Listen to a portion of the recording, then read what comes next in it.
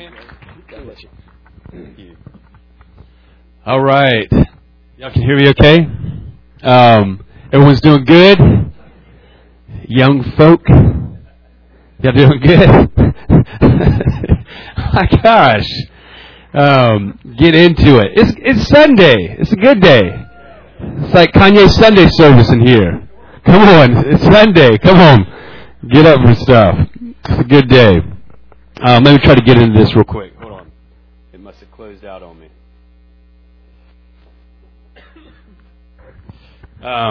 Okay, I got some stuff. Actually, I kind of want to do a little bit of more of a teaching, I guess, if y'all are okay with that. Y'all good with that? I feel like this stuff will be really good, and you'll really enjoy it, and it'll be helpful and applicable, and you can run with it and do all kinds of stuff in that manner. But I want to talk about something real quick. I had this experience. Well, let me back up a little bit, and I will tell you a little bit about myself. I know some of you guys know who I am, and I'm, again, Josh Hollingsworth. I'm from The Ramp. The Ramp was founded or started by Karen Wheaton. A lot of people think Eddie James started The Ramp. He didn't start The Ramp, which is really kind of funny. Actually, this is a side note, funny story, just to make sure everyone's alive and paying attention this morning to me. But I was in Israel in May, and we took a team from our ministry school to Israel, and we do every year. We'll be back there in May again. We love going to Israel. I really encourage you guys to go on that trip. It's just phenomenal. I mean, when you go to Israel and you do all kinds of stuff there, and you're walking around and you see all these things and the scriptures jump out, there's a presence there of its own too as well, just where Israel is. It's just wonderful. So I encourage you to go.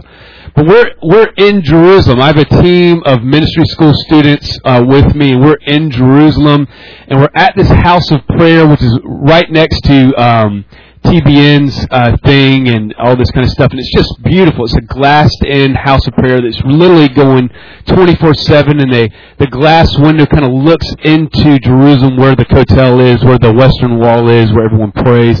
Just brilliant setup, this whole deal. And I'm meeting this lady through a friend of mine who is a part of Eagle's Wings, which is Robert Stearns, who we're connected with, and that's why we're over there even. And she comes up to me, and she talks for the longest time how much she loves Eddie James. I say, I love him too. I really do. He's a good friend. I love Eddie James. And she's like, he's done such a great job with The Ramp, and goes on and on about The Ramp. She gives me a big hug, and she says, make sure you tell Eddie James I said hello. And I will. I was like, I will. And no words about Karen Wheaton. It was quite hilarious for me, because they assumed Eddie James had started, of course, The Ramp, because he's a big part of everything, a big part of worship, all that kind of stuff. But anyways, funny moment for me, being a part of The Ramp. Maybe that's a little bit more of an inside joke. But let me say this. I had this experience. I feel this is good for you guys and important for you guys. I had this experience maybe 2-3 weeks ago. It's during a difficult time. I've had a difficult kind of season where I have, and it's not just a difficult season for myself, it's probably a difficult season for The Ramp and a lot of people, or maybe just the senior leader. I'm part of the senior leadership there, so is my wife Betsy right here. But I'm having this difficult season, and some of the leadership, the senior leadership, and the broader Ramp community are just going through a difficult season. And in this difficult season, it's like all these thoughts are attacking. Thoughts that are more critical, accusatory. They start to stir up criticism and accusation in different ways that are more the criticism and blame and frustration between one another. This kind of thing. You know what I'm talking about? Does this make sense? And it just starts to...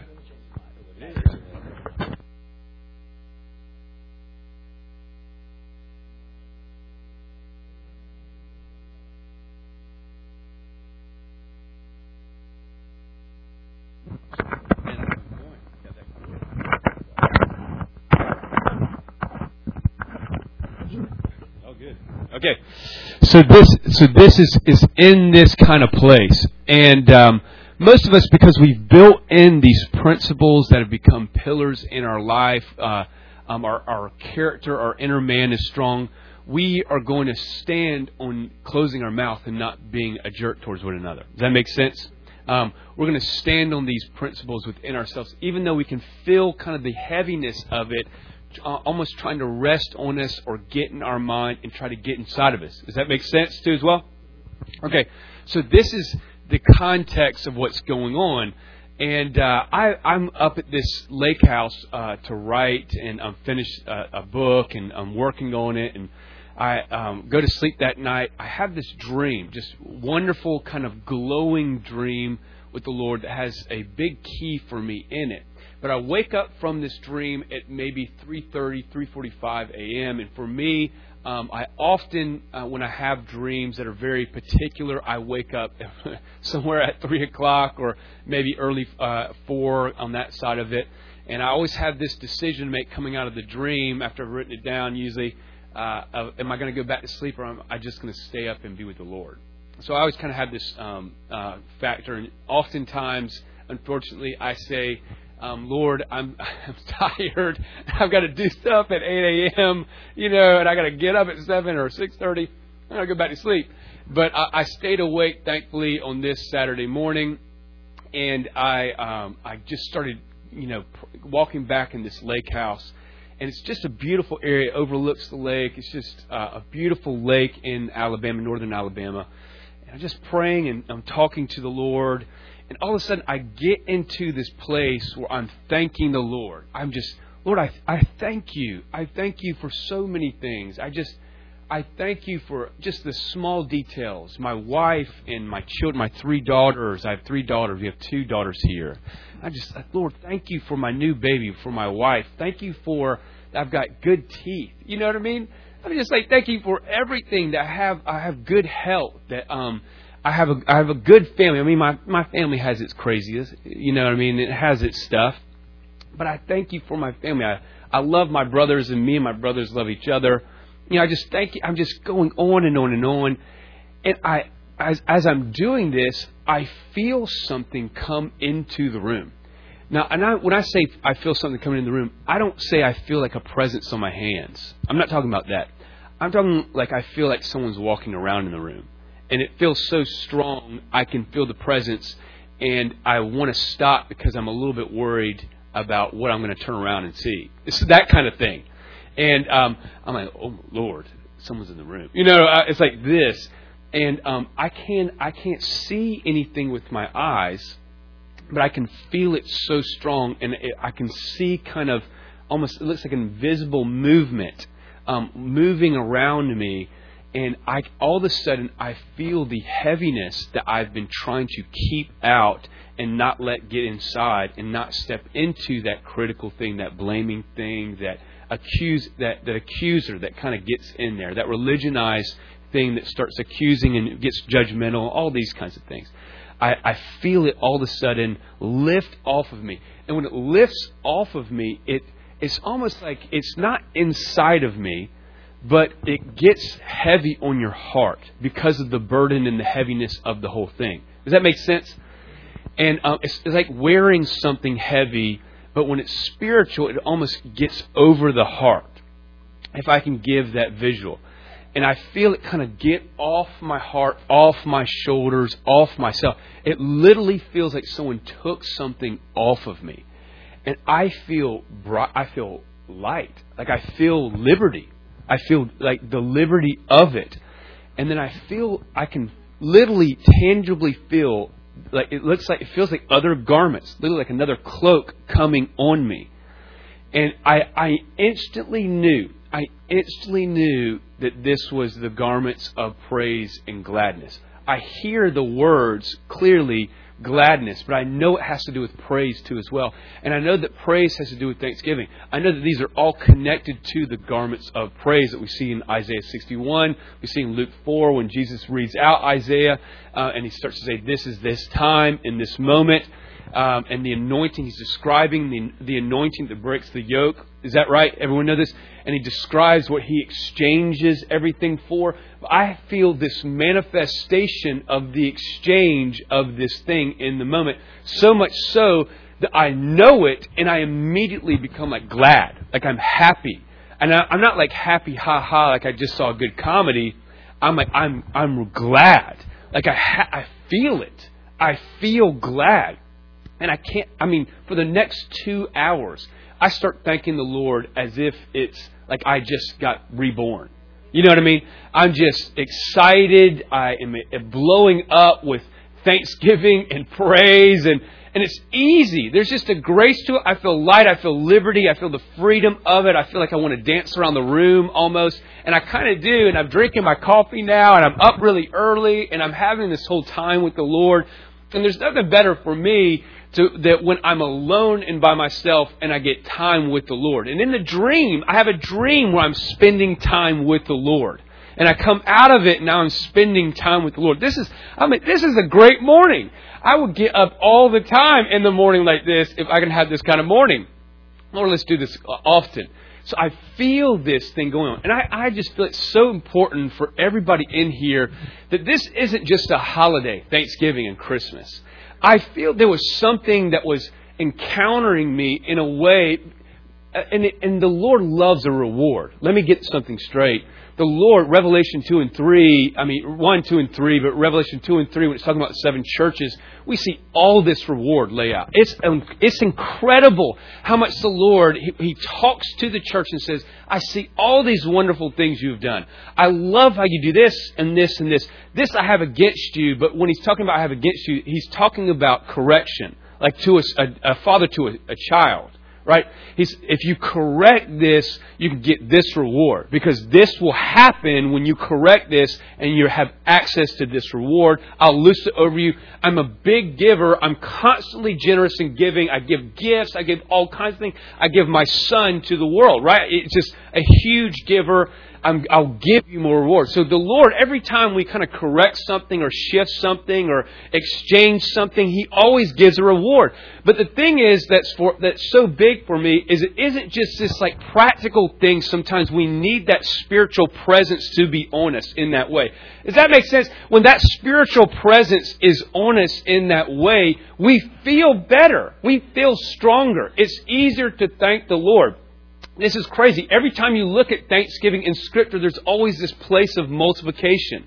Have you ever noticed that when there's gratitude and thanksgiving from Jesus, like the Lord, actually, in that way, anytime He does that, He looks at food, He's given, a little bit of food from a little bit of oil, a couple of fish, a little bit of bread, He's got about 7 things that He could maybe feed 7 people. And He's not in this position. He's wearing a different anointing. He's Jesus Christ, the anointed one, right? The Christ, the anointed one. He's wearing and living under this anointing. He walks in this anointing. It is His anointing that He gives us to break the heavy yokes that tend to weigh us down, to make us feel heavy, to make us go through these periods where we're kind of like, woe is me, Lord. I'm on this side of the earth. Help me get through life. All this stuff. I can't get breakthrough in my life. I feel like I'm under and not above, or I feel like I'm at the tail and not the head, and all these different things that are going on in our life. And then all of a sudden, Jesus shows up, the anointed one, and what does He do? He has a little bit that He's dealing with us, right? Has a little bit from us, and then he simply says this, thank you, Lord. And then go and loose the miracle. Isn't that crazy? It's just amazing to me how simple it is, but it's like you have to be in the Spirit when you do something. When you are out of the Spirit and in your area, in your will, in your zone, it's like when you try to do Thanksgiving, the best that you get really out of the moment is you're trying to overcome and get the reward. But when you're in the Spirit and you're living in the reward in that way, there's something that when you say, I thank you, Lord, that there's multiplication that's more tangible. Does that make sense? It's really important to understand this. Even for me, I'm having a new revelation of it. I've had revelation of it. I've known that. I know that in my difficulties, I want to praise the Lord because I don't want to stay in my difficulties. I want to walk it out. I want to get out of the valley. I want to keep moving. I don't want to get stuck in some spot. I don't want to I don't want to be in a area that has a lot of creeks and stuff like that and then go to a bog and then sit in the bog. You know what I'm saying? I want to keep moving and I want to keep building. I want to keep growing and going. So I've learned how to, in my character, in my soul. And when I say soul, I'm meaning in Scripture, you're in a very practical, very simplified way. I'm meaning your mind, will, and emotions. I'm talking about your mind, will, and emotions.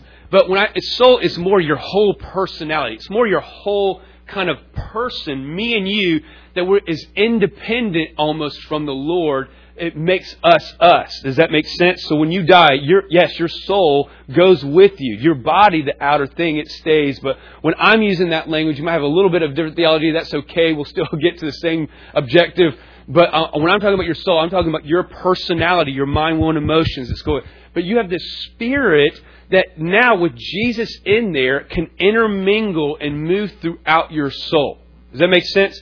So when you get in the Spirit, when that union is being led by the Spirit, that Romans 8, the sons and daughters of God, or sons of God, plural, right? Sons and daughters of God are led by the Spirit of God, right? All creation is groaning for these sons and daughters, right? So Romans 8 is a big deal. Paul is constantly trying to distinguish this stuff throughout the book of Romans to establish identity in us properly, right? So we have this kind of situation, but when you get into the Spirit, when that place of union, when you say, Lord, in this moment, I need your anointing to break the yoke.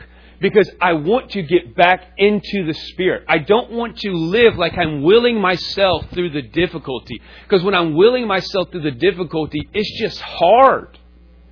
I feel heavy. It's really difficult to have faith when I'm in my will. Because in my will, like Josh's will, if I'm in my will, I'm at best doing stuff out of my soul that's independent from the Lord. Does that make sense? This is such a real thing because in simplicity what I'm talking about is we need to be led by the Spirit and function from spirit to spirit. Right? Because God is Spirit. He's the invisible world, and He's putting His Spirit in us so that we can have union and open up into His world and welcome His world in to manifest and establish itself on earth. But to the degree of welcoming and hosting and bringing that in is to the degree of the incredible that goes on around us.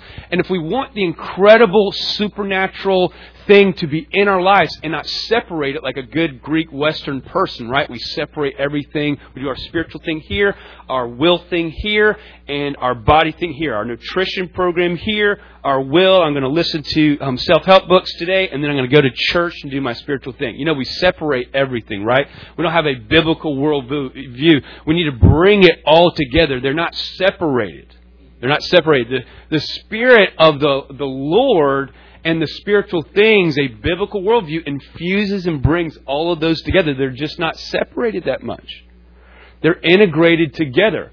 They're integrated together. And it's so important for us to understand how to get into the Spirit, how to live from the spiritual place, how to live and be led by the Spirit and be in communion and with the Lord, spirit to spirit, and live not just reading Scripture, right? The truth, right? The written logos, right? The logos is the written word, talking about actually a living Torah, but we put it into because it was captured in writing. So we've messed that logos thing up a little bit, but it's captured into we have captured the word into Scripture, but it's not alive unless it has the Spirit in it, right? It's just a paper Torah. It's just a paper book, right? But when the Spirit is infused in our reading, it's living and alive to us. Like I'm getting stuff. It's feeding me. It's actually giving me revelation. I'm living like I'm living with Jesus alive in my room. When I'm reading the Scripture, when it's infused with the Spirit, when it's been led by the Spirit. So this is big stuff because our Christian walk can just be Christian and not led by the Spirit, which means we're not walking with Jesus. We're walking with Jesus in a separate place, knowing Him. Is you see what I'm saying? Like I can be a Christian and I can know Jesus like a Muslim knows Allah. We're separated. He's out there. He's God. Right? But when I'm led by the Spirit, He's Lord God. And I say Lord because He's Lord over our lives, and He's Lord in everything, and He's infused in everything. Him being Lord over my life doesn't mean I do more Christian stuff. That's still Jesus separated. That's still God separated. This is such a big deal. You think of it like this. I'm kind of going on a tangent. I'm not even getting to my stuff yet, but just go with me. Are we okay? Come on. This is good stuff. I'll even get to a better picture, maybe hopefully for everybody, and I hope this becomes living for you as well. I'm going to talk almost about it until I feel a tangible thing going everyone, so they really feel like they're going somewhere with the Lord. Because I don't want you to get me. I really want you to get something from the Lord, like a living deposit from the Lord, or like the breath of Him come over you and take you somewhere in your own life, rather than just me help you out, right? Or something of this nature. But look at it like this. The devil comes to Adam and Eve. And Adam has already heard the words from the Father. He's walked with Him in the cool of the day, right? Adam has walked with the Lord in the cool of the day. That actually, the cool of the day, the wording used in there is ruach, which means the breath of the Lord. In other words, he was walking in the garden with the wind, the breath, the Holy Spirit walking and wrapped around him and moving. That was the cool of the day. That was the presence of the day, right? So you have this fellowship, this person made of the earth and of spirit that's in the image and likeness of the Lord in this way, walking with the Holy Spirit wrapped in common union with Him. Adam's doing this, and he hears the voice of the Lord. He knows he's not supposed to eat this tree, and he knows the Lord well. The Lord, Lord. And then Eve comes along, and he finds finally a perfect helpmate who, eye to eye, mouth to mouth, face to face, who can really deal with me. You know what I mean? And I can really deal with her. We can really be congruent, and I have someone like me in that way to walk with in my life. So we have all this stuff. And then Eve has this deception moment, and you see where the enemy begins the deception. He says, has God really said so-and-so about the tree, right? He doesn't put the Lord in there. Have you ever noticed that? Like, I recently noticed that he doesn't have the Lord in God. He just says God. But every other time when Adam's talking to the Lord, it says the Lord. In other words, someone that he's fully surrendered. And I'll talk even a little bit about that surrender word. There's the Lord is in his life, and all of a sudden the devil doesn't mention the Lord because the devil doesn't believe he's Lord over his life. He's cast out, right? He's separated. He's in a different place. He knows God, but God is not Lord over his life, is He? And so immediately you have Eve try to capture the devil try to capture Eve in that place of did God say this? He's already weaving in a place of you being separated from the Lord and back in your own soul, right?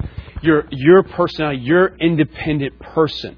That's crazy. You say your soul is good. The Lord has made it. It's great. You need it. It's part of you, a personality. It just needs to be surrendered and following and led by your spirit to spirit kind of fellowship in that way, so that you, are a friend of God, and you're building life, the tree of life, fruits of life, good things, Galatians 5, all the fruits of the Spirit on the earth, and not just destroying people again and again, right? And doing things that seem good in the moment, but end up being very destructive and evil later on, or something of this nature, right? So you have this stuff going on. And so you have this deception. Then you fast forward to when Jesus shows up on the earth, from that Adam and Eve moment that we just talked about. Again, the devil comes. Jesus has been in the wilderness for literally 40 days, and he's been doing this whole fasting thing, which I don't understand how he did. I've been trying to do 40-day fast, can't get it. I pass out every time before I even get there. I can't accomplish it. I'm like, Lord, what's the deal? I'm like worried about it. Am I not good enough or something? But so the devil brings Jesus out of this place and has the same three temptations that the devil tempted Adam and Eve with in their situation: lust of the eyes, lust of the flesh, pride of life, 1 John, The Apostle John talks about it.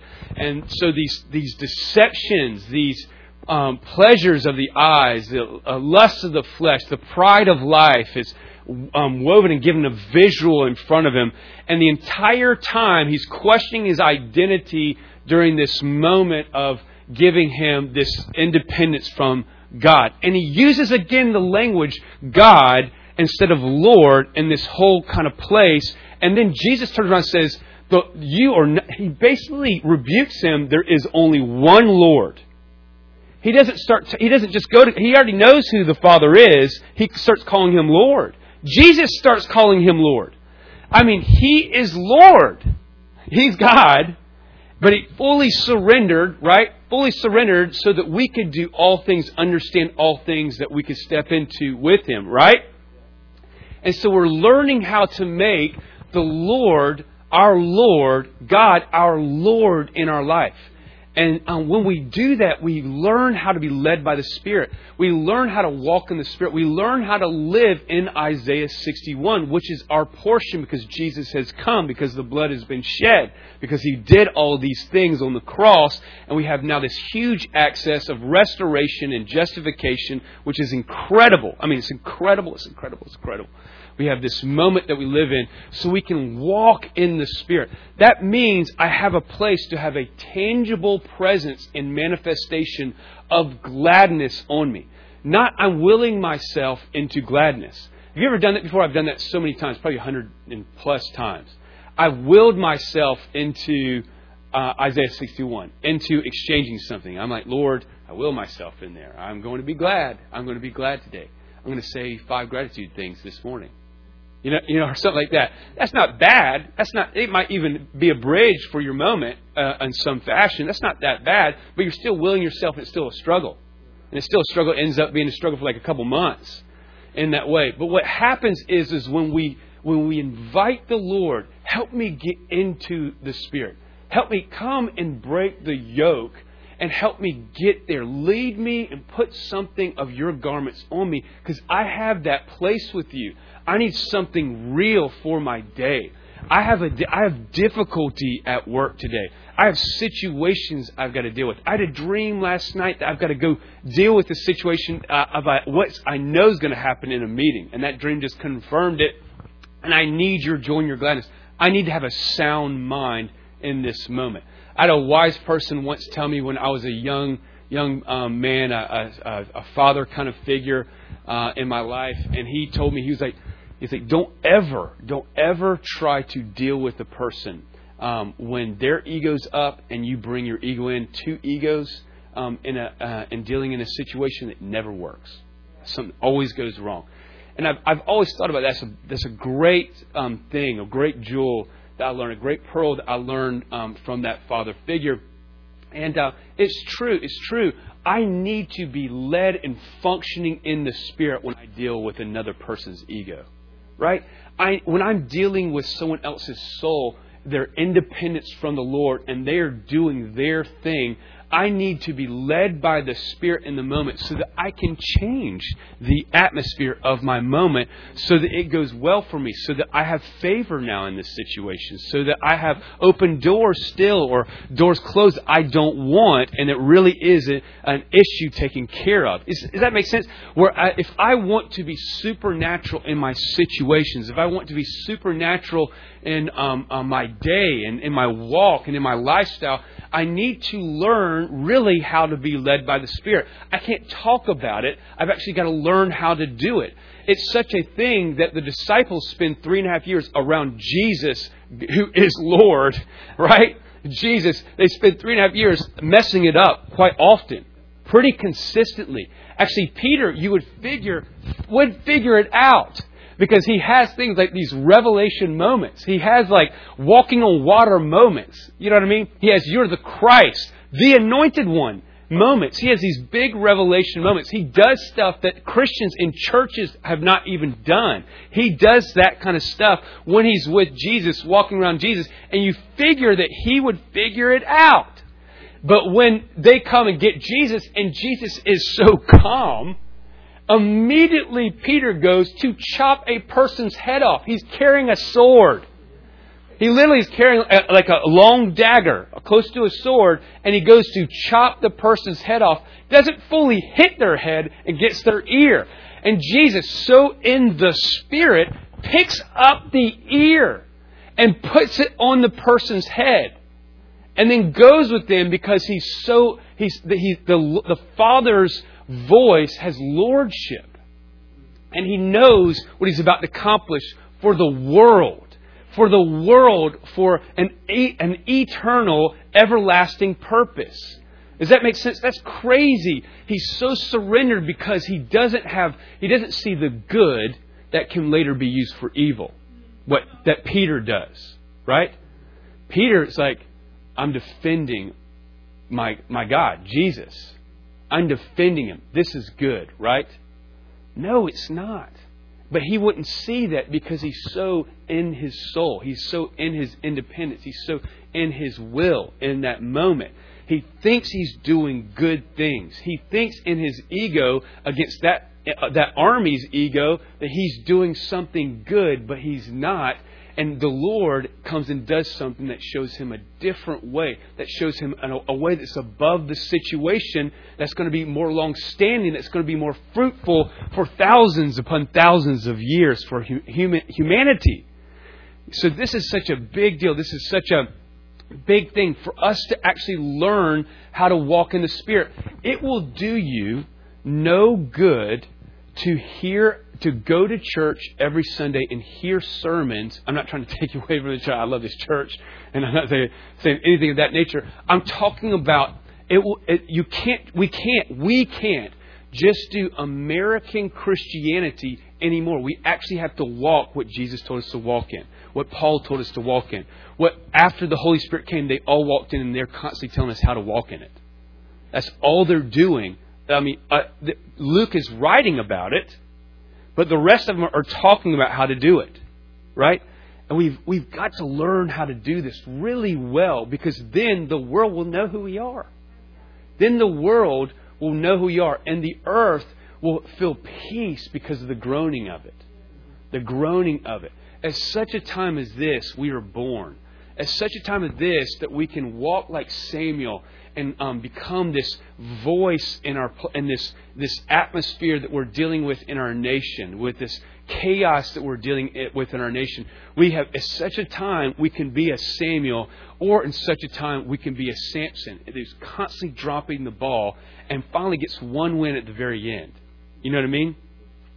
It's like such a time that we live in. It's such a big deal that we recognize the hour of what we actually live in and what's going on in the world. Let me talk about just what's even going on in the world.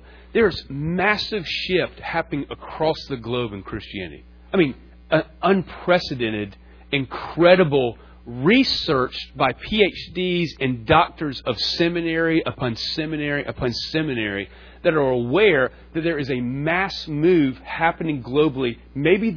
Right now, there is maybe the biggest global movement to Jesus that we've had since the very beginning. I mean, it's incredible. Iran has had 2 million people saved in about 12 years. In Iran.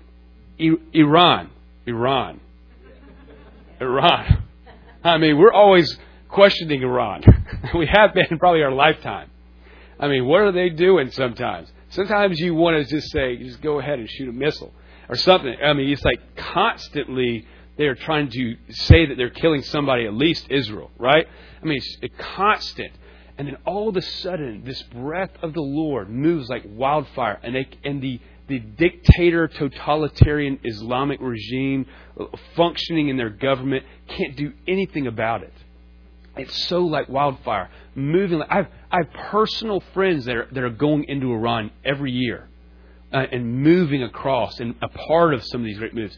I mean, you have moves all over the Middle East. Afghanistan. There's a move happening in Afghanistan. There's literally crusades happening in Pakistan. People are being saved by the tens of thousands every year in Pakistan. Pakistan has a faster growing church than the U.S.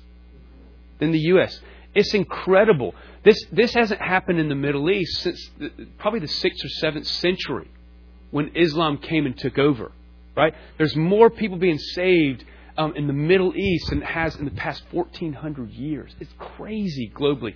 China has this chaos going on in Hong Kong, which is probably the most Christianized spot in China. But yet China is still having mass movement of Christianity and has been since the 80s. It still has incredible movement of people being saved. Yet the Heavenly Man, all these guys coming out of China, they're leading tens of thousands of people all over China. Cuba, it's like when Fidel died, it's like the church came alive. And it's the Pentecostals. They are rising out of the woodwork everywhere. They're getting saved constantly. I was in Cuba just about 2 years ago. I've got some great friends. I've got this one friend who's I consider an apostolic figure, and he's got upwards to 40 churches that's just opened up this past 10 years. 40 churches in Cuba. Pentecost. On fire, moving, in your face, and there's still communism going on. They still have difficulty. Their internet is not working that great. You know what I'm saying? They can't call one another. They don't own anything unless they're doing it in their back room or the bathroom of their house. They don't own anything. They don't own farmland and stuff like that. But yet the Lord is breaking out in Cuba. All over the world. There's movements that are kind of energizing itself. We live in an incredible hour. Even though the hour seems dark in some ways, there's incredible things going on. So it's our time to now actually step into the things of the Spirit. I don't mean just like the grace gifts, like the gifts of the Spirit. I mean that and more. Much, much more.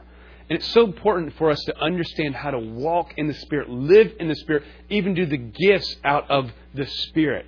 And this is something I actually did want to talk a little bit about. But one of the major things that I see being a part of the prophetic ministry, a part of a lot of healing, a part of a lot of the revival culture, even with the ramp among young people mainly, is kind of our main area. Obviously, it's very broad, and Miss Karen does a lot of women's conferences, and we do a lot of different stuff. But we spent our main target with that college and high school age group because that's the smallest percent. There's around, I don't know if you guys know this, but 18 and under, there's about 4% of our country, 18 and under, know Jesus and are in a church. About 4%. It's the smallest we've ever had in American history with our youth. So it's very small. They're actually professing Christians. They're actually connected in a church. Very small in our country. The Bible Belt might still be okay, but outside the Bible Belt, it is not. And so we do a lot of stuff in this area because we see this generation in a very big way. And it's important and valuable to us.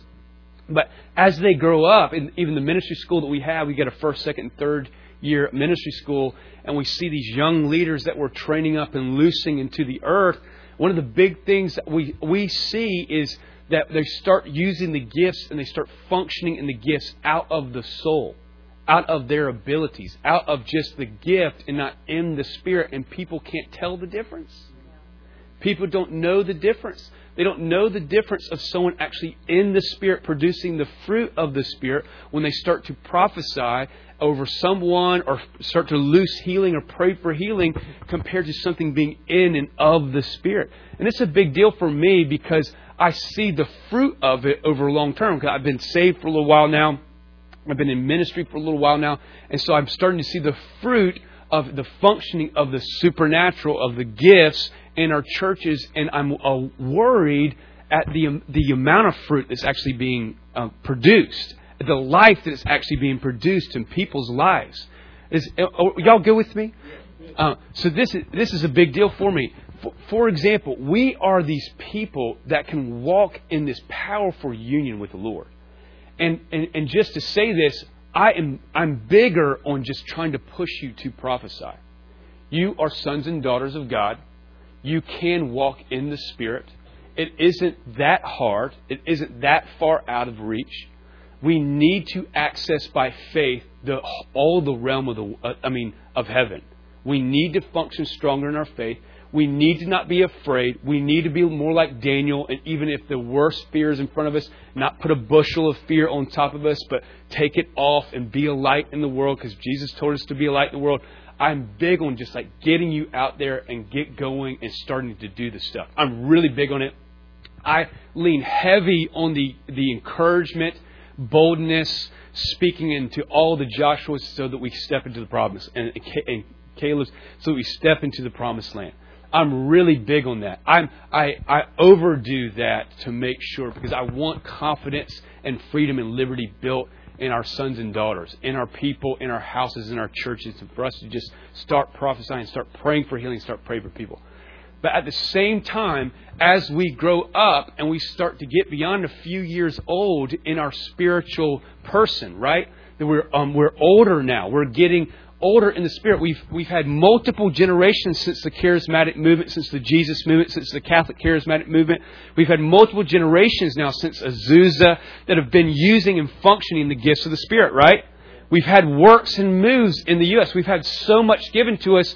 And so we need to go beyond just something of the past. We need to grow up from just something that's happened in the past. We need to learn a whole lot from that. And we need to grow up and grow a little bit farther, a little bit older, and become a little bit more mature. Because we got to do that before Jesus comes, right? Because He wants a mature bride. He wants a mature person. The fivefold ministry is there to help you become a mature bride, a mature body, right? So all this stuff has got to come in place. So we've got to get there. We can't just wait another generation and go through the motions, right? We've got to get there. We can do it. We're there. We've got time. We can get there. You know what I'm saying? But so when I see, for example, I have people that I know that have a strong gift. And the gifts and calls of God are irrevocable. Some psychics have a gift in their life. But the thing is dialed into something else. It's like a satellite dish being dialed into something else. I one time was doing this big New Age outreach. I had a team of people. We were going to this huge New Age festival. And I'm looking at this one particular guy. And this one particular guy he could read your mail. I mean, you would think that if he was in here and he was reading your mail, you'd be like, this guy is a prophetic voice, him and Sean Bolts. I mean, you would be like that. I'm dead serious. Makes a lot of money. He has a website. He charges people for dream interpretation. He charges people for prophetic words for his time. I mean, it's expensive. I mean, it's like $500 for 30 minutes. I mean, he charges people pay for it. I mean, he makes a lot of money. And he can ramble it off. He believes that Jesus is one of the ways to God. He believes Jesus is one of them. But yet he can do this gift. And can we discern it? I'm trying not to go down these roads with these stories. But there's literally, he's attached to a church that are Christian Wiccans. They do black magic and Christianity. I'm being serious. This is in Boston. It's not a small church either. I mean, it's like in the deception that's there. And if the move of God came, who's who? Paul's walking around in Acts 16. He's walking around and he's literally, Paul and Silas are a living, walking movement everywhere they go. They're outside the church. They walk around, they start preaching, they start doing miracles and healing. They are a movement, thousands of people. It's like an outside conference, a giant outside conference following these two around. And there's one particular lady that is declaring that these men are with God. These men, she's prophesying, these men are of God, declaring these men are of God, follow these men. Follow these men, they are of God. Not Lord, God, right? And everyone, you would think, that sounds like a good prophetic word. Yes, that sounds right. That sounds like the right word from a person that is known in this conference, and she's actually known in that area. She's known for being a psychic. She's known for being a spiritualist that does readings for people that come into this area. This is Acts 16. 16 is the main spot. And it bothers Paul for 3 days. So this thing that seems like it's a right word, a Christian word, and a move of the Lord with these two voices of the Lord, Paul and Silas, going around. This powerful moment, this powerful thing that's happening. This lady's declaring and seems connected and for them and encouraging them and all this kind of good stuff. But it's annoying Paul for 3 days. And finally on the third day, he gets tired of it, walks up to her. He discerns that this is a spirit of python, a spirit of divination. And he casts it out of the lady. And it shoots the whole place into an uproar because she's connected to a person who's the head businessman of this area. And now, because Paul's done that and he's cast that spirit out, that divination is gone and she can't tap into her gift anymore. Because the gift is not able to connect with the divination, the spirit. Does that make sense? The demonic spirit, not the God spirit. Does that make sense? So there's this moment that Paul is discerning. This is how incredible the book of Acts was. Look how often, Acts 21, Agabus, Paul's entire journey is incredibly prophetic. This is the culture that we have to become. Paul is traveling. He's going towards an area. He shows up at Philip's place. Philip is this incredible evangelist. Paul's had these supernatural encounters on the trip. Believers on the ship have prophesied, Paul, don't go to Jerusalem because they have a prophetic word. And Paul's like, okay. He thinks about it. And then he shows up to Philip's house. It's Acts 21. And Philip's in there. He's been doing ministry all over the place. And Philip's encouraging Paul about Jerusalem. He's got daughters. He's got 4 daughters that are prophetess. These prophets and these daughters. Then Agabus comes along, who's already a well-known prophet, a well-known seer, actually, and a prophet because of the language and the words that are used are actually for a seer, but he's a prophet. And he shows up and he says, the man that owns this belt, he ties the hands and the feet together. He says, when you go in this direction, you're going to be bound. This man is going to be bound like this. And all the people, because he's going towards Jerusalem, they're like, Paul, don't go to Jerusalem. And what does Paul do? He's seen all these prophetic words. He's been around a prophetic and a supernatural culture. He's been in front of prophetesses. He has this prophet, and they're saying right stuff. But Paul also has a prophetic gift. They all have a prophetic gift. They all know how to be led and function in the Spirit and operate in their gifts. And Paul is they're all so used to the culture of this prophetic community and people and leaders and company. They're all so used to it that even Paul knows that he's still got to go to Jerusalem because he knows his outcome. He knows his objective, and he's being led by the Spirit, and he knows that he has to go. And he's not afraid of anything. He doesn't walk in fear, so he's not doing this in his will. So he doesn't have fear. When you're doing it in your will and your mind, if it's overwhelming, you can get anxiety, right? You can feel the fear of it. You can feel overwhelmed, worn out, all these things of it. Paul doesn't function from his will. He has peace because he's going to a place that he knows it's going to be okay. And even though the prophetic word is more of a seer word, it's a picture. It's not. Agabus doesn't even say Jerusalem. It's a picture that he's prophesying. That's why the details are not exact. It's showing a picture of something that's going to happen. That picture ends up happening, right? The details don't play out, but the picture ends up happening. He goes there, and Paul moves into the next place of ministry that he's supposed to do. Do you see what I'm saying? One culture has multi-prophetic gifts and offices all around, all the communities that are around it. The believers, to the ministers, to the well-known prophetic voices. Multiple culture of the prophetic office. And they can prophesy and give pictures, and they can show, and they can give direction and clarity. And even within that, they can function from the Spirit so well that they still step into things that it doesn't seem like they would actually step into, or want to step into, or turn back from. Does that make sense? There's so much wisdom and understanding in their being led and functioning in the Spirit, even with their gifts. And everyone is functioning in their gifts. That's incredible. That's an incredible culture and a community. But we're in these places where if we get one prophetic word and it's so simple and it could be from the soul. It could be not in the Spirit, just out of a gift that's picking up maybe the feelings and the emotions and desires of a person. And we speak that back to him. The person's like, yep, my desire is confirmed.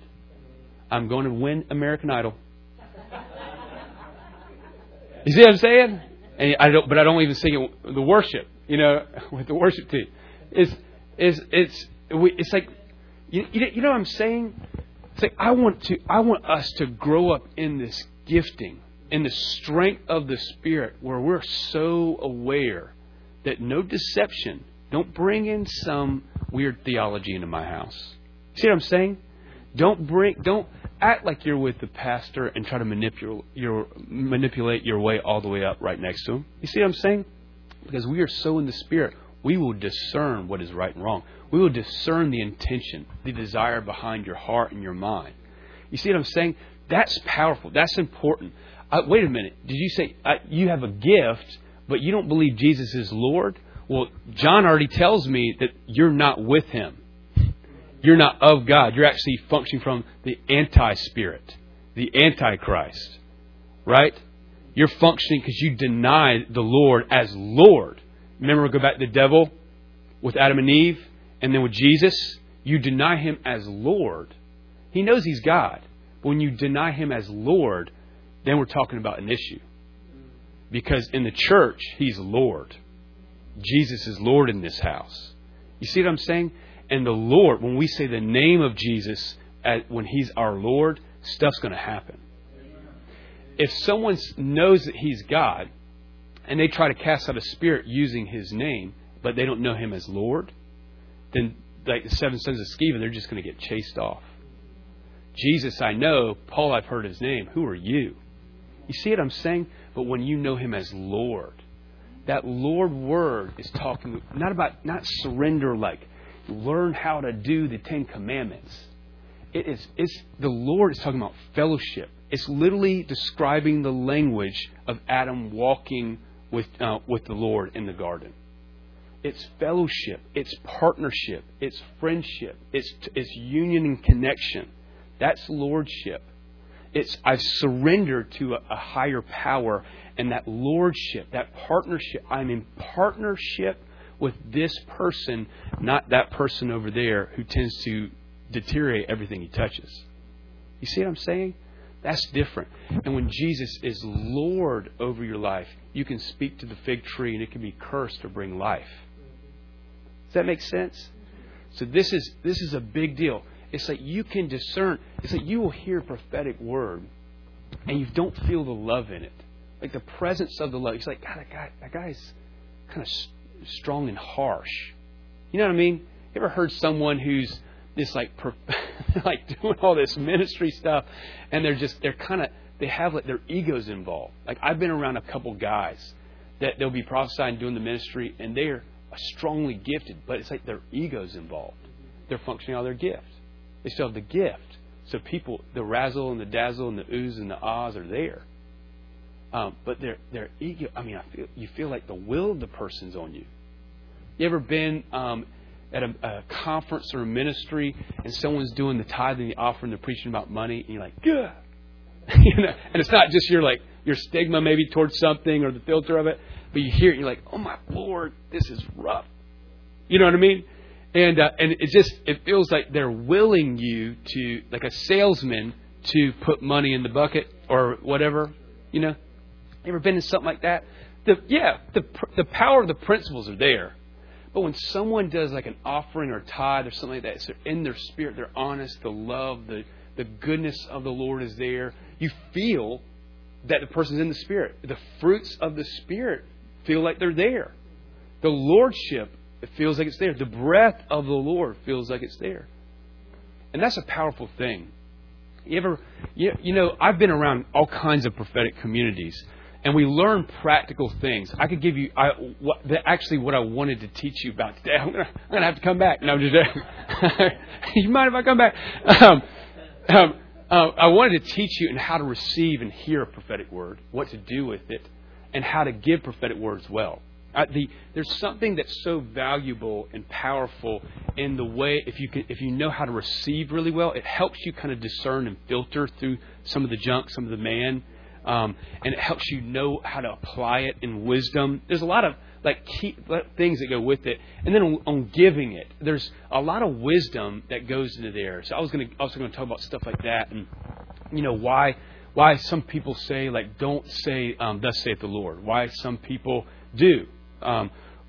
Why some people say don't prophesy about babies or marriages, and why some people do. Just different things and cultures even. with that and why those things come up and what's probably the healthiest and best for you in responding and also giving at the same way. Because we all need to be just great at it. If we're great at it, it helps the whole culture be like Paul and Agabus and Philip and Philip's daughters and the believers on the ship and all this culture that can just hear the Lord so sharply. They're seeing angels all the time. They see angels so often they think that's just Peter's angel. They're praying all the time and busting people out of prison with their prayers. They're just doing incredible things all the time. We want that culture. We actually want greater than that culture because Jesus says, keep going and do better than the former.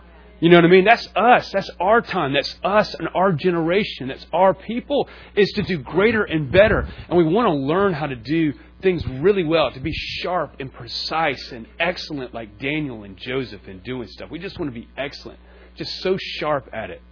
Like Jesus, we want to be at the level of the prophet Jesus level.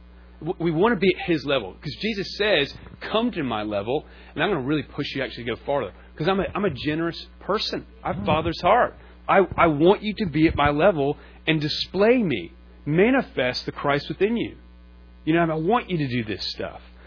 So I want to be able to do that. But man, if we can get walking in the Spirit right, if we can get moving in the Spirit right, if we can discern well the things of the Spirit and being in the Spirit.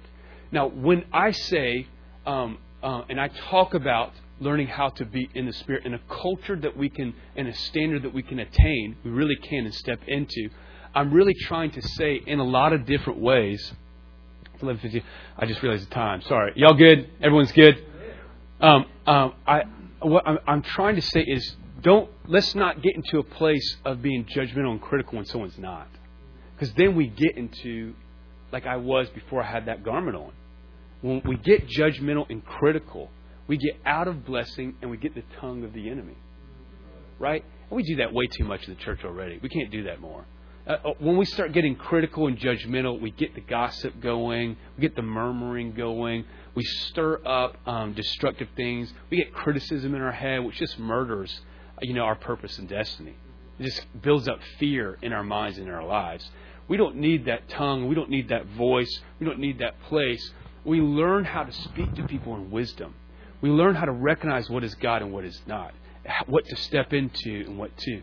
The word used for a seer and a prophet, when in the Old Testament, when they're talking about a seer, Samuel the seer, Gad the seer, Nathan the prophet. So it basically used to be that they were all called a seer. Then it's kind of like a doctor. You know how a doctor, we used to, maybe some of you will remember this, but growing up, it used to be everyone went and saw that doctor in town. Now there's like 10 different doctors, right? There's a doctor for this, a doctor for that, a doctor for this. Everyone used to go to the same person, and hopefully that one doctor could do it all, right? It used to be more like that. It was kind of like that. The prophet used to be called a seer, and then they got more specific in their role, and one was called a seer and one was called a prophet. And a seer kind of sees and feels in all the senses, it's the whole head. A prophet is more a voice. It's kind of that rhema, that quickening. It's just, it bursts out. The revelation bursts out. The spirit of prophecy comes and they are a voice. And they speak or they prophesy over. They just have, it's on their lips. You know what I'm saying? The word for a prophet is a mouth. It literally is a mouth. The picture is for a mouth. The seer, it's a head. It's just this big head.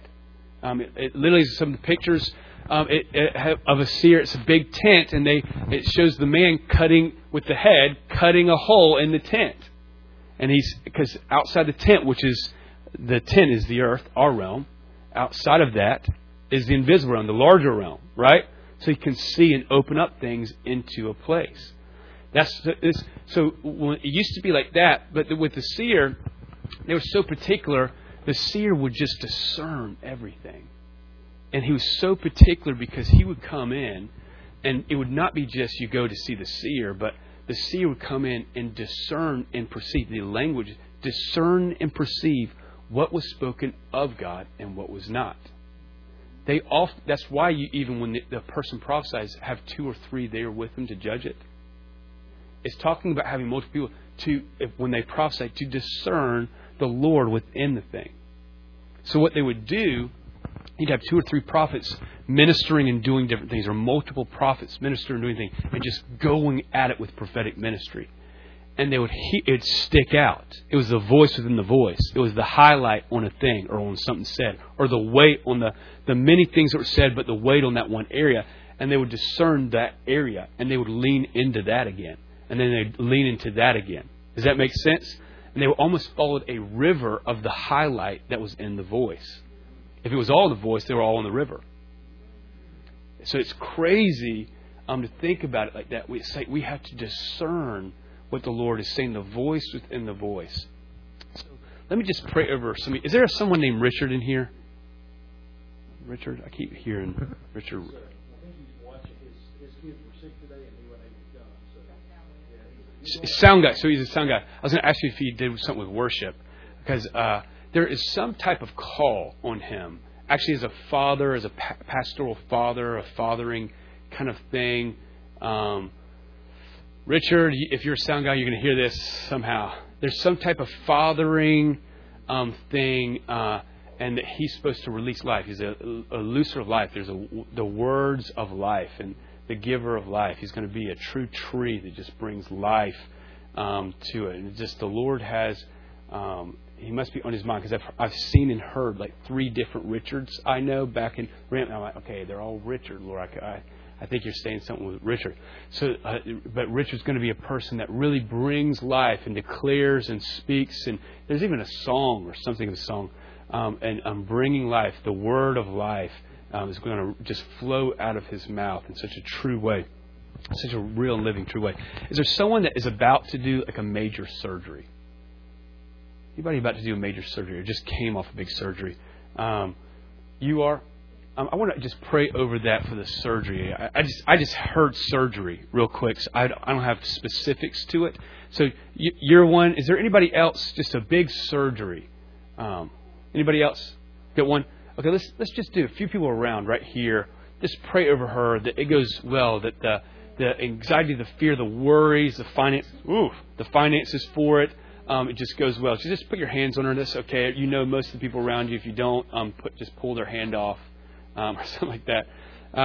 Lord, I just thank you for your daughter. I just thank you that you are the Prince of Peace. I just ask that the Prince of Peace would walk around the room, walk around her body, walk around her life, walk around her home, and that the Prince of Peace would breathe into every arena that's been overwhelming, every arena that's just had just a fear attached to it, where even the enemy has just tried to attach fear and make you feel overwhelmed or make you feel bogged down and even distracted, like so much is going on, you don't know what to do, and you just want to get away or go to sleep or something. I see the Lord just bringing peace and filling the house, filling you with peace, and that I just hear the Lord just saying it'll go well with you. Things will be well with you, like a report or a word. It will go well in Jesus' mighty name. That it will go well. A good report in the name of Jesus of Nazareth, and the peace of the Lord be in the house, be in the home, be in the room, in Jesus' mighty name. In the name of Jesus. I just want to close by praying over you guys. I don't want to take too long. I hope everyone is still doing good. Is this okay? Is this good? Does this make sense? I feel this could be substance of going, taking things somewhere. And I also, during worship, I just saw like over here, I just saw almost like a large window, that you sees the sky. And I feel like the picture is going to be when you need the Lord to come in. I just see a wind that can come in. He'll teach you how to open the window so the wind can come in. And I feel like the Lord wants almost to cultivate a new wind, a breath, a new wind, a wind that can move around and carry people to a destination spiritually, a destination with the Lord, to new destinations. There's just a new destination for destiny. And I just, there's a new destination. Y'all are going to have some movement happen. I just want to encourage you to stay in the flow of that wind, to stay in the flow of that destination, because the Lord is actually taking y'all somewhere. Y'all are in a little bit of a journey right now. I just feel like y'all are in a little bit of a journey right now, that the Lord is actually going to take you to a new spot And this spot is actually going to help you really move forward, even long term, move forward in a very good way, very strong way. In Jesus' name, it's going to establish a lot of things that are going to help build the house in a lot of good ways. So I just encourage you guys with that. But anybody have just real quick a dream? I love dreams when the Lord speaks at night through dreams. Matthew 13:34 is one of my favorite scriptures. The Lord often spoke in parable and allegory. Actually, only once that we know that He did not actually speak in parable or allegory was to His disciples. But so I love the language, the picture of the Lord when we sleep at night. Does anybody have a quick dream that they want to know what the meaning of it is? Anybody in here? Are we dreamless? Let me just pray over that. Let me pray over you guys for that. Yeah. Yeah.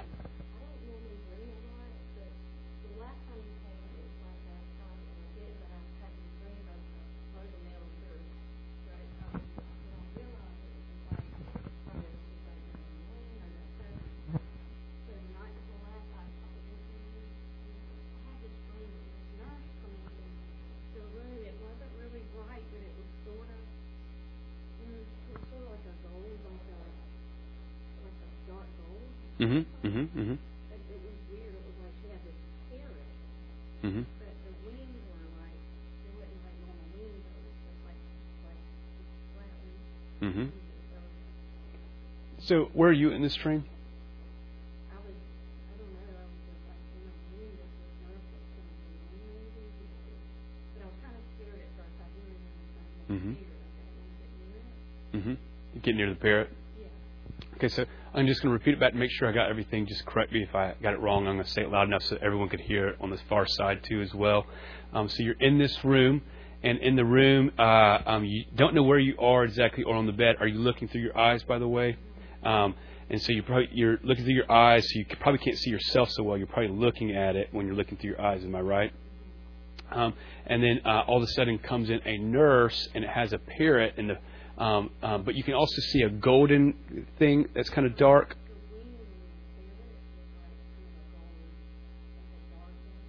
Like a dark gold. So it's not very bright. It's just dim in general a little bit in the dream. And then there's a parrot in there that it's actually a really interesting dream. I'll tell you why in just a minute. And there's a parrot in there, and you're unsure about the parrot. But the nurse is in there trying to tend to this parrot.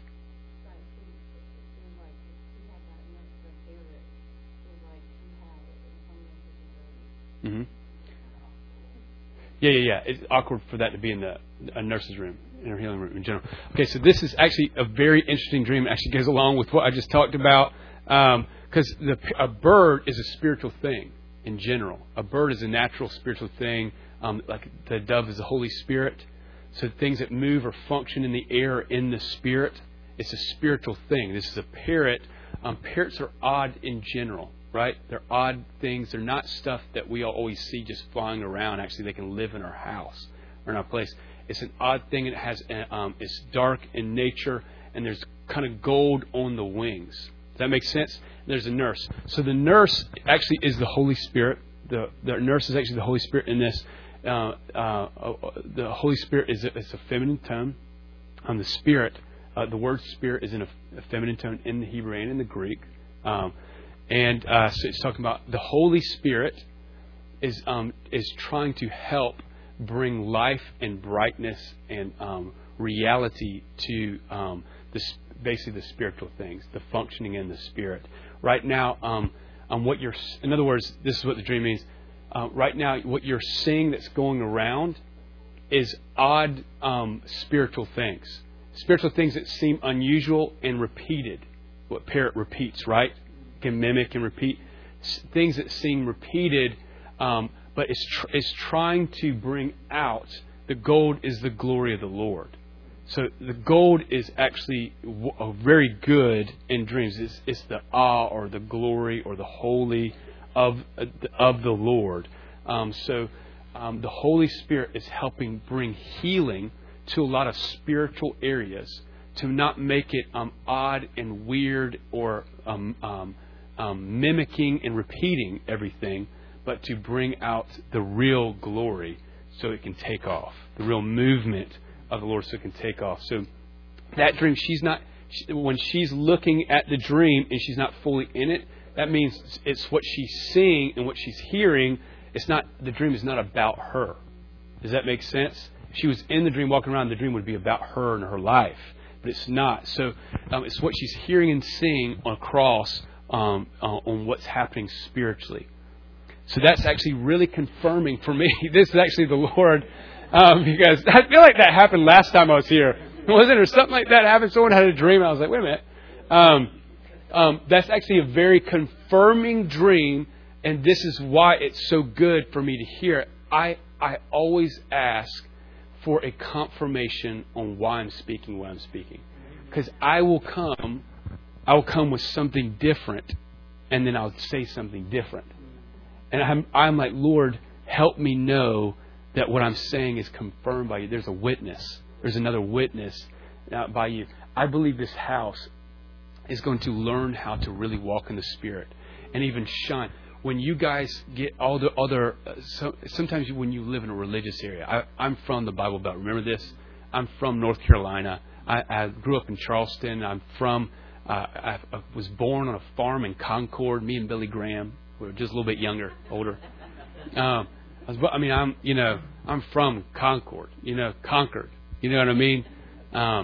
And so I'm from this area. I know how the religion side of it can be squelching. It can be overwhelming. And you're like, why? Sometimes it can be ruthless a little bit.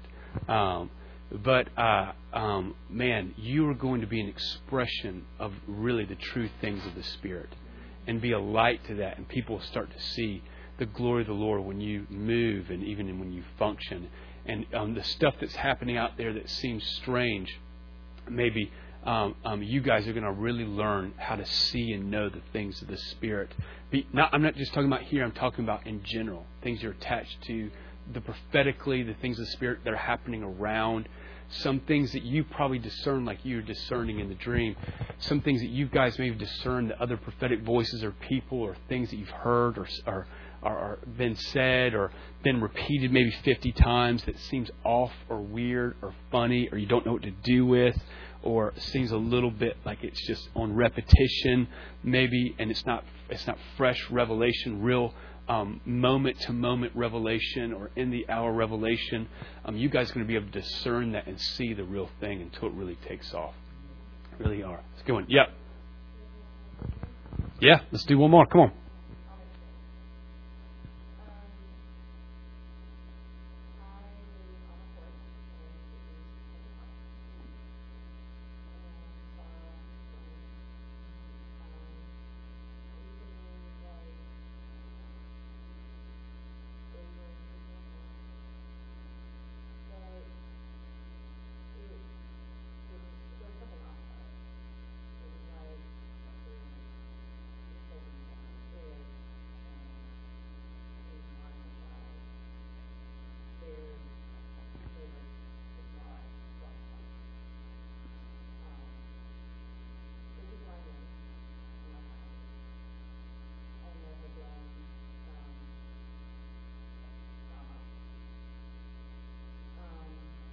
In real life, there had been some drama.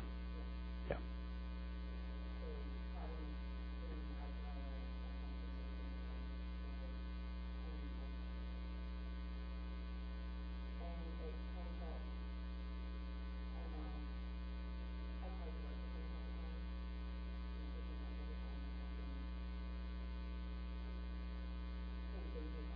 Mm-hmm. Mm-hmm.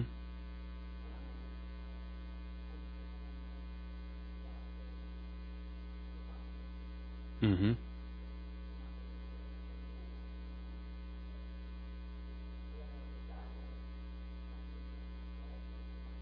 Mm-hmm. This is actually a good dream. Again, it kind of communicates a little bit of the topic of the day in a very good way. Again, the Lord is fathering each of you guys in this dream. He's giving you discernment and being able to see what's true, what's actually there, and what's real, the reality. So with the Lord, with the things of the Spirit, it will bring reality into it's like seeing the whole view, or more of a perspective than just a three-dimensional kind of thing. So this is very good in this way. So it's actually even talking about Old Country Road or Old Country House, and you being on the porch. Being on the front porch is something that's going to happen in the future. And on the road, in other words, the path it takes to go there. And in this situation, that's my 2-month-old Goldie is actually her name. Golden Joy is her real name. We call her Goldie. But for you, in discerning this, it's telling you what you're right. You're absolutely right. It's a confirmation the Lord is communicating you. It's saying, hey, in your future and looking at the path that you're going, I want you to know those people and people like that. It's a metaphor for friends, those friends and friends that are like that have an appearance of something that they're going to do, but they're really just drunk. And it's like throwing pearls before swine. It's like throwing pearls before swine. So in other words, it's a dream that brings discernment as you move forward in life, because she's on the front porch. So if you're at your house and you're in the front yard, it's talking about your future. If you have a dream, you're in your house, it's talking about you're in the backyard, it's talking about your past. This is it's a country house. It's not necessarily her house. So it's talking about in this area, because it's not her life necessarily. In this area or of this area, as she looks at her future and goes down this road, she's going to be able to discern, and the Lord is helping her to discern what's wasting her time and what's not, so that she can move forward to the right people and throw pearls before people that really want it. And so it's giving you discernment for exactly and confirming exactly what you're thinking. That they're not ready yet. This is wasting your time. They might be ready later on, which could be true, but in the moment they have an appearance of that, but not the reality is not happening in that way. So it's a very good, very helpful, probably dream for time and energy and all that kind of stuff that goes along with it. Sound good? Everyone good? All right, let me pray for you. Sound good? All right. Lord, I thank you for everybody. Lord, I thank you that you're giving dreams and visions and the understanding and the discernment of between soul and spirit, between gifts and works that are from you and that carry your fruit and that are not, Lord, that we're learning how to recognize where you are Lord. And where the Lord is, there is liberty in Jesus' mighty name. And Lord, we thank you that we're learning how to recognize when the Lord is there and when it's not the Lord. That when there's an appearance of God, but the Lord is not Lord over that area, over that thing, or over that arena. Lord, I just ask that you'd help them to function and be powerful and be led by the Spirit. That they would be a true example of Romans 8 and being led by the Spirit and being true sons and daughters of God. That the earth in our hour is groaning for. Lord, I just ask that you'd help them to discern when other people are taking advantage or functioning out of a different place. Lord, that it's good, but it's maybe not God. That you're giving them wisdom and discernment in this hour to lead their life with strong grace and love in Jesus' mighty name. Lord, loose over them. I even pray for a fresh wind. Just a fresh wind, Lord Jesus, to carry them into the power of their destiny, to the next place of their destiny, so that they can follow the cloud well, Lord Jesus. A wind that will carry them with grace to their next cloud appointment, Lord, in Jesus' mighty name. So we just thank you, Lord. Give them dreams and visions that will continue to pastor them from your voice, Lord, on the journey and on the journey of life, in the name of Jesus of Nazareth. And everyone said, Amen. Amen. All right. Thank you so much. God bless you, Josh. Amen. That was good, wasn't it? I mean, I was thinking the whole time he was ministering that, this whole year we have spent this whole year talking about the supernatural, and we've talked about learning how to go. Not operating in the flesh, but operating in the Spirit. And man, I mean, Josh, I'm telling you, that just put a stamp on everything I preached this year. Oops. And I mean, so that was a great word, an awesome word. So thank you for that. Amen. So very, very encouraging. Well, we want to give you an opportunity to sow into Brother Josh's ministry. You got to meet his wife and his 2 kids, and he's got a third one, but she's not here with him today.